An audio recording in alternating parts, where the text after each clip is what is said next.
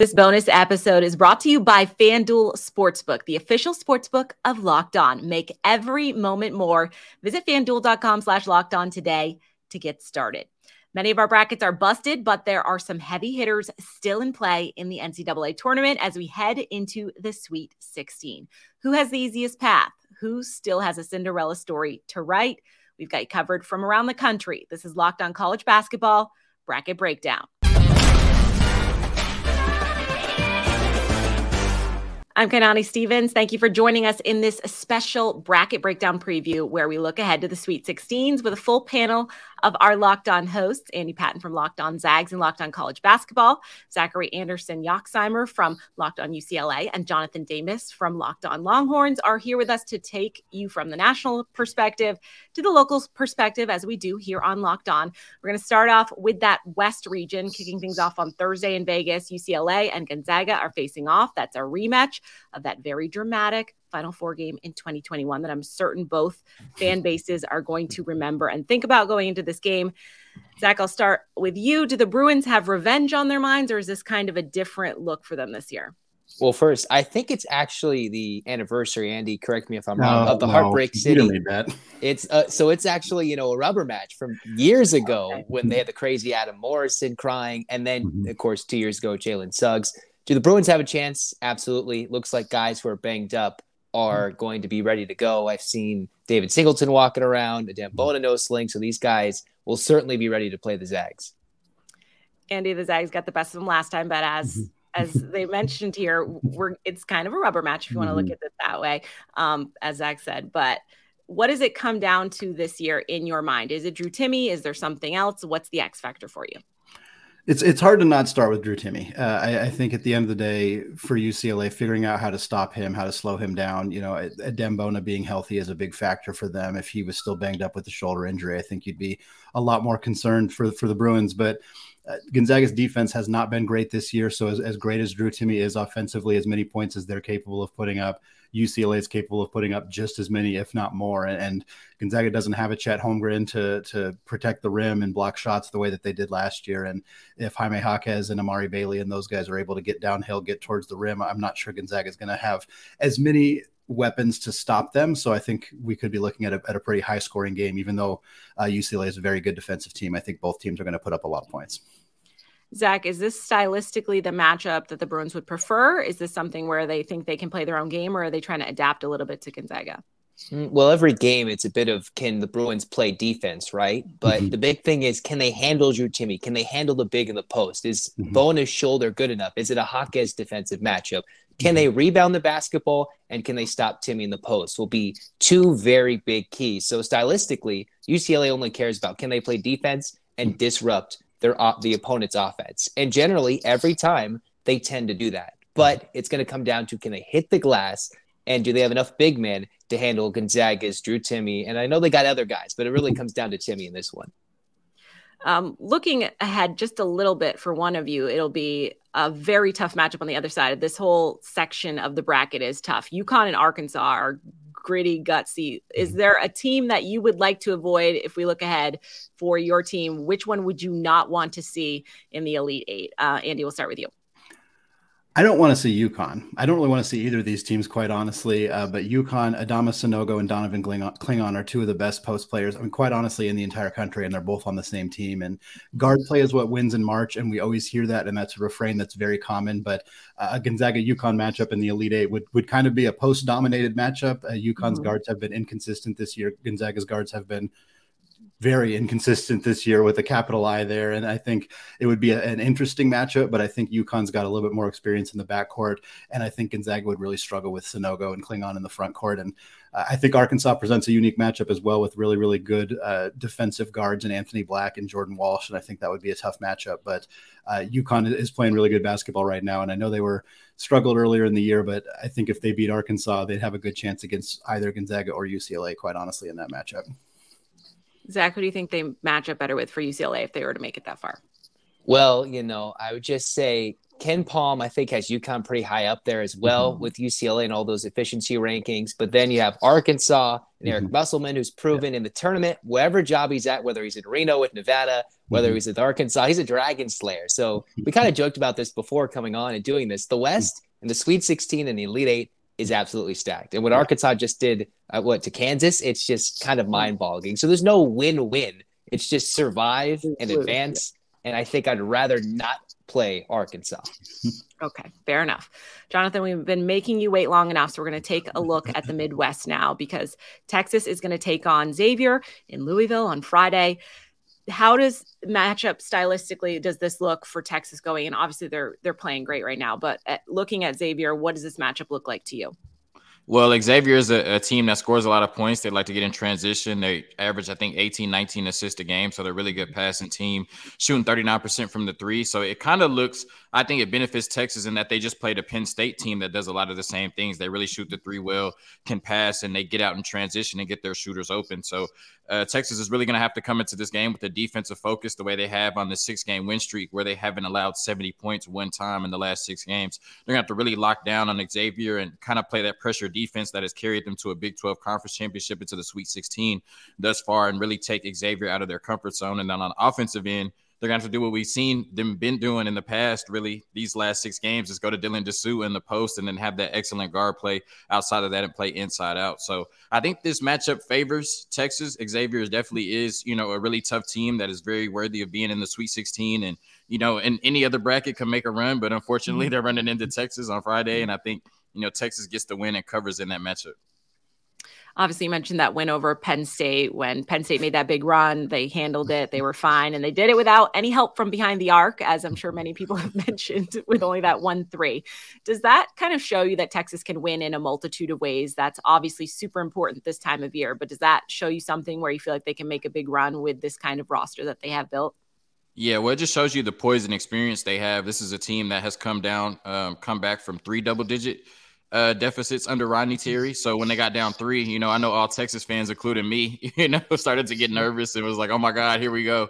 But they were very poised. But yeah, it definitely shows that they can win in a multitude of ways. And that's what they've done all season throughout Big 12 conference play against Gonzaga, where they lit it up. Andy could attest to that. And then against Penn State, where they only make 1-3. So this is a very inconsistent shooting team. I think on the season, only shooting about 34% from 3, but they're battle tested. And they've shown the ability to win when they're making, 13 threes or when they're making 1 3. So they're going to have to continue that on Friday against Xavier. Rodney Terry, has he shown enough yet? I feel like, does he still have the interim tag, or are we official at this point? Rodney Terry still has the interim tag. If you're asking me, I'm not sure why, but, he's done a really good job, and this team has done a really good job of, limiting the distractions. And like he says, just live where your feet are and focusing on game to game. But, I think he's done more than enough to earn the job, and hopefully, he gets taken care of sooner than later. Fair enough. I'll campaign for him if I have to. As far as let's do a little preview to end this segment for us, you guys. Final 4 matchups. Check your brackets. Don't go with what you originally had because I'm sure they're busted by now. But let's start with Zach. Who do you have in your Final 4 at this point? Well, it's funny because my Final 4 is actually not busted. I have, let me pull it up. Yeah, it's still alive. Everything else is going terribly, but the Final 4 is still alive. Interesting picks I have. I have UCLA, Texas, You'll like that, Jonathan, Tennessee, and then in the top half, I think it's Alabama because it seems pretty open for Alabama. So Tennessee, Alabama, UCLA, and Texas is what I had. Okay. Seems plausible, but nothing has been plausible thus far. So we'll have to wait and see if that is true. Andy, what do you have? Pretty similar. I got Texas. Shout out Jonathan there as well. Got the Longhorns advancing there, and Alabama, same 2 at the top. On the bottom, I have Gonzaga. Got to stick with the Zags. I think that's a couple of tough matchups there, but I think they have a chance to advance there in the Final 4. And then in the East region, I have Kansas State. Marquise Noel has been playing extraordinary basketball. We talk about how much guard play matters in March. Tennessee, great defensive team, but they're missing their starting point guard. I think Kansas State's got a chance to advance there and be in the Final 4. All right. Now, Jonathan, I think I can guess who you have coming out of the Midwest, but who do you have for the other 3?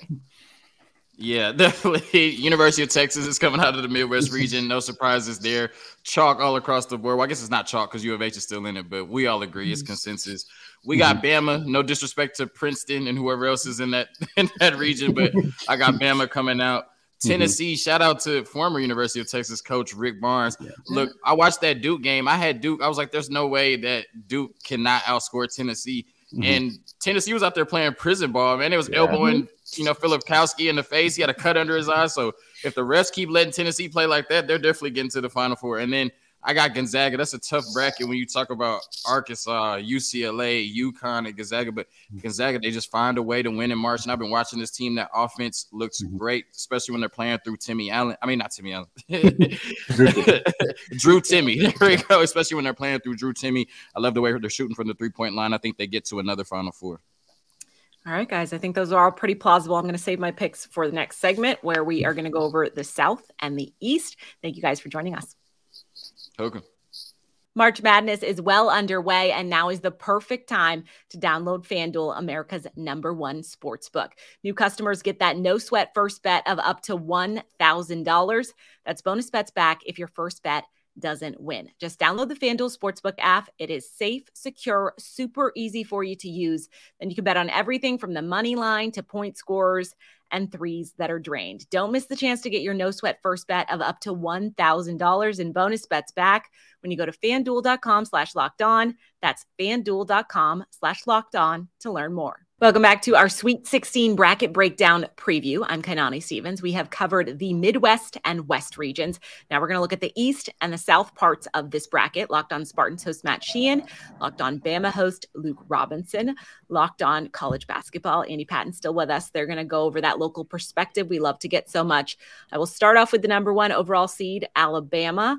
Alabama and Houston are the only ones still in it because Kansas and Purdue did not make it to the Sweet 16. So in that regard, Alabama has not looked super challenged. Their section of the bracket, you probably think I'm going to jinx you, Luke, but it doesn't look on paper that difficult.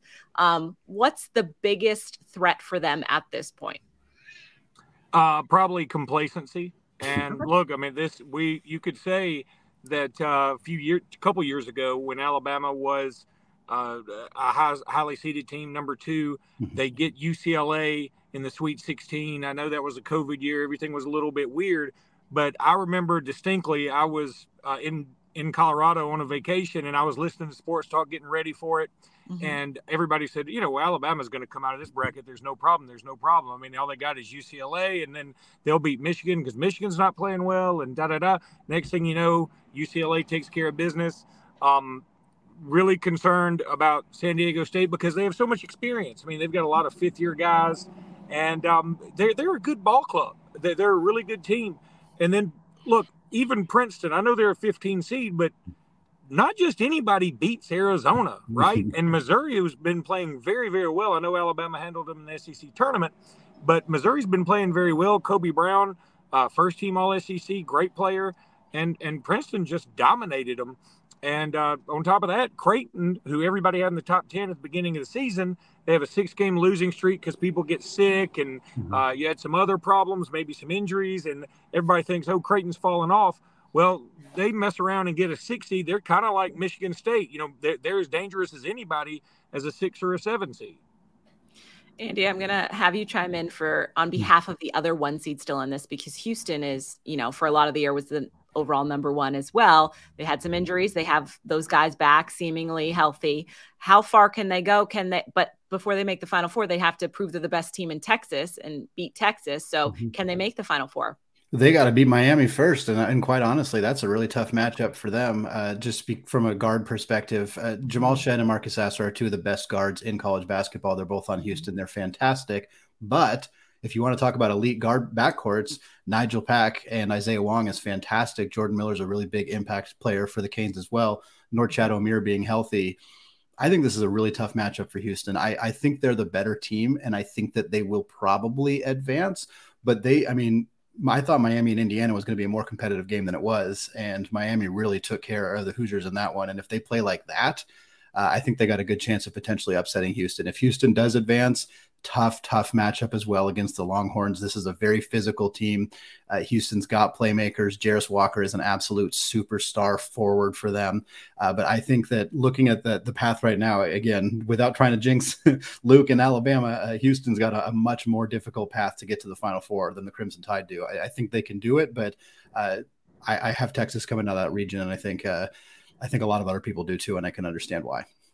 And very fair point. We don't want to overlook Miami because I think Isaiah Wong definitely going to be an X factor in that, because if we get first round Isaiah Wong, not great. If they get second round Isaiah Wong, very great. So we'll jump over and check in with Locked On Spartans, because I know you were very excited the last time I talked to you, and rightfully so. They're headed to Madison Square Garden.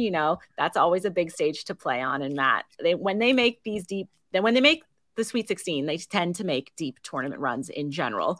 So this is a positive sign for you guys. So going into this, what is the ceiling for them right now? Can they make another serious run at this? I think so. I mean, I went into that Marquette game saying that winner of this game, I think, is going to head to the Final Four here. And, well, okay, I might have some pushback on that. I could absolutely see the Spartans heading to Houston. I mean, you got the coach for it, right? The guy that's been to 8 of these Final Fours. The guy that's been to 15 Sweet 16s. And when he gets to the Sweet 16, doesn't lose often. I think it's just 4 Sweet 16 losses. So, yeah, he knows what he's doing. He's in the Hall of Fame for a reason. But also, you have everything that you need for a March run. You have guard play, both offensively. Okay, it goes without saying that they're pretty solid. Maybe they didn't show it the last 2 games, shooting a combined, 6 of 30 or 7 of 30 from 3. That didn't really necessarily show it, but the rest of the year, look, you're shooting 39% on the season. What impressed me most was the defense, though. You get Boogie Ellis of USC in round 1, has his worst game of the entire year. Okay, Big East Player of the Year, Tyler Kolek, another point guard from Marquette. You hit him in round 2. Arguably worst game of the year for him as well. And, okay, great. We get Marquise Noel of Kansas State up next. That's a 3rd dynamic guard in a row. Can you do a trifecta and do it 3 times in a row? Maybe. Michigan State has the dogs to do it. So, yeah, I mean, they just have the ingredients that you need. So, it's really hard not to get my hopes so high up, because when they get up there, that means you get hurt when it doesn't work out, but I could see it working out. Yeah. What's the scariest part about Kansas State? They're up first. So what's the scariest part about them? Is it the guard play? It's the guard play, and also Keontae Johnson as well. 6'6" guy. He could do it all. He had a great little career at Florida, and then obviously transferred to Kansas State, where he's picked up right where he left off. I mean, health scare and everything. I mean, he is, great from beyond the arc. He's great inside the arc. So, yes, Michigan State does have a guy they can throw on him. They have Malik Hall, who plays solid defense. He still has a little lingering foot injury that is holding him back from being that true great defender that he once was. And then Jaden Akins as well, but he gives up 2 inches and almost 40 pounds. So that's who scares me. Don't get me wrong. Like, I'm terrified of Noel as well, but at least you show that you could limit what a guard can do. Again, can you do it for a 3rd time? And also Keontae Johnson. Like, yeah, that's a tough cookie to limit. We'll see. Fair enough. We'll stick in the East. Andy, I want to get your perspective. Tennessee technically wasn't an upset, but kind of felt like an upset. They took out Duke in a really physical game, which I think anyone that doesn't like Duke probably liked to see, because it was fun to watch. Can they make it to the Final Four? Can they make it out of this section of the bracket? I wouldn't have said yes a while ago. I was pretty down on this team. I know a lot of people had them as a first-round upset to the Ragin' Cajuns. I figured they would advance there. I thought they were going to fall to Duke. Duke was playing extremely good basketball coming into the tournament. Tennessee was not. They struggled a little bit in the SEC. They obviously lost to Kai Ziegler to a season-ending injury. That's really a devastating loss for them. But now, at this point, it's hard to discount them. I think the biggest thing for Tennessee is the lack of outside shooting. You look at historic numbers, the teams that shoot below 33% from 3 don't win the NCAA tournament. They just don't. And Tennessee, they fall in that category. We've also seen this team kind of lose some pretty inexplicable losses throughout the season. And Rick Barnes, he has his reputation for kind of struggling a little bit in March. And I think you put all that together, and you can definitely create a narrative of Tennessee potentially falling here early, maybe even falling to FAU. But I also think you're looking at a team that they just beat Duke. They're the 2nd highest seed that's left right now. They have a real chance. I do think they do, but I'm not betting on them. We have a saying on Locked On College Basketball to don't trust Tennessee. We've been saying it for a long time, and I would feel silly not continuing to use that refrain right now, even after a nice win over Duke. To be fair, they are pretty much the definition of inconsistent. So I would not be surprised if they won. I would not be surprised if they lost. And I'm sure many viewers probably feel the exact same way.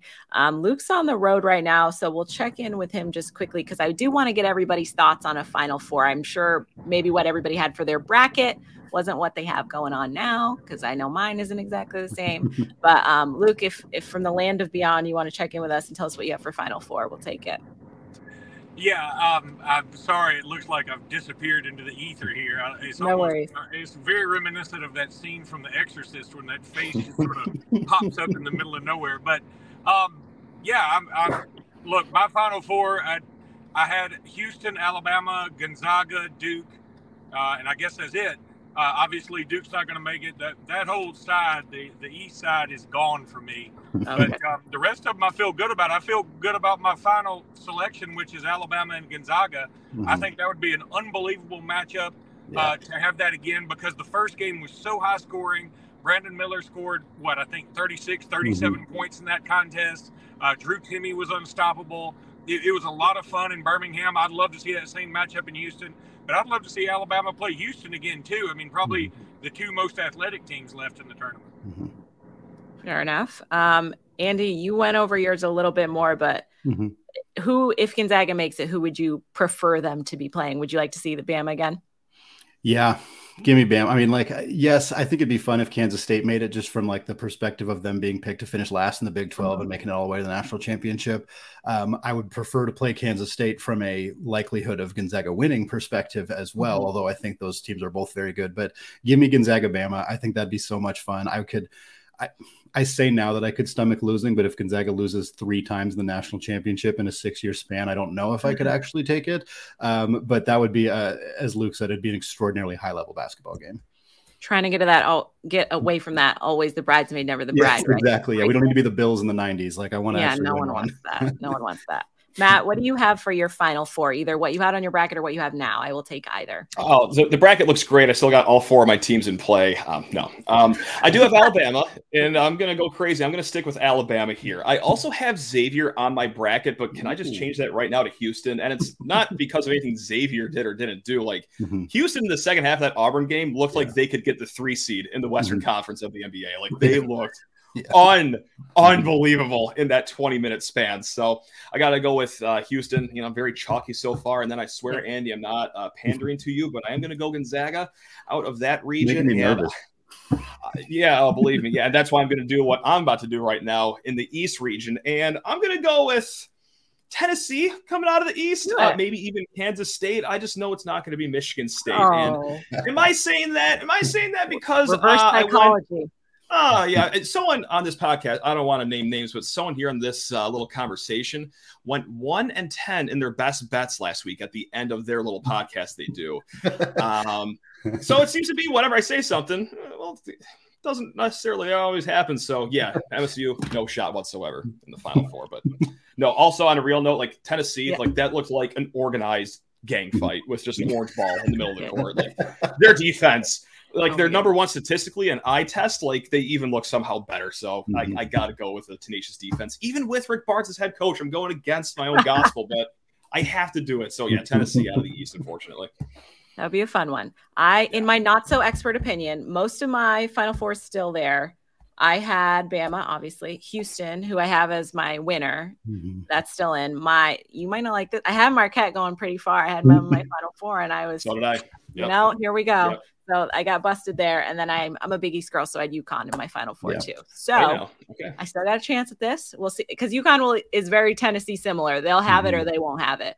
That will be very obvious when that game begins against Arkansas. So we guess we'll have to wait and see how things go, because we've had a ton of upsets. Thank you guys so much for joining me. And of course, we will just look forward to those games this weekend. We're going to do some quick hits here for the hosts we didn't have with us live tonight. We'll start out with Locked On Vols. Eric Kane gives us his thoughts of the Sweet 16 matchup with FAU. I'm Eric Kane with Locked On Vols, and I think one of the most important things in regards to a Tennessee victory against FAU in the Sweet 16 is Tennessee has got to settle in a hurry. You've got to get off to a good start, all right?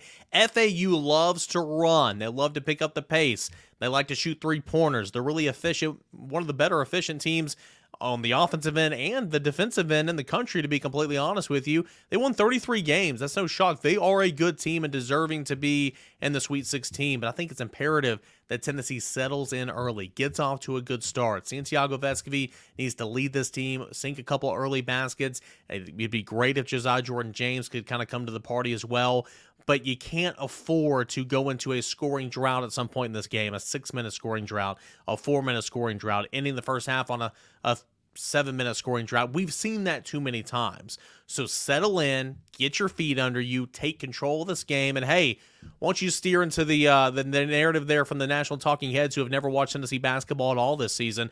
Play your dirty game of basketball, right? Or why don't you just continue to play physical like you've played all season long? And oh yeah, drawing the praise of those of Nate Oates when Tennessee beat Alabama, John Shire when Tennessee beat Duke, the Texas coach and Kansas and so on and so forth. That's Tennessee's brand of basketball. So settle in, get your feet under you, settle your offense, and play your physical brand of basketball. And I think those are some keys for Tennessee to go ahead and win this one. Tennessee right now, a small favorite, 4.5 at the spread at FanDuel.com. I like Tennessee and the points here, so give me Tennessee plus that minus 4.5. I like the Vols in this one. And for more on the Vols, stay tuned to Locked On Vols today and every day. Over in that very talented Midwest bracket, Alex Dono from Locked On Canes tells us how Miami can take out number 1 seed in that region, Houston. I am Alex Dono, host of Locked On Canes. Miami Hurricanes are in the Sweet 16. In order to keep dancing in the Elite 8, the Hurricanes are going to have to pull off a major upset. Miami are 7-point underdogs against an excellent top seed Houston Cougars team. For the Hurricanes to have any chance in this one, Miami needs to run. They need to play at their pace, which is fast, but you've got to hit your shots at a high percentage. As Isaiah Wong goes, so does Miami. The reigning ACC Player of the Year needs to build on that 9 for 17 shooting performance that he had against the Indiana Hoosiers, and Miami must win and at least compete on the offensive glass. Norchad Omier had those 8 offensive rebounds against the Hoosiers. Miami needs to follow that blueprint once again if they want to keep dancing. The game is going to be 7:15 p.m. Eastern Time on Friday. For more on the Miami Hurricanes, check out Locked On Canes, your team every day. And finally, Locked On Cougs joins us with the details of how one of the 2 remaining number 1 seeds is going to be able to advance to the Elite 8.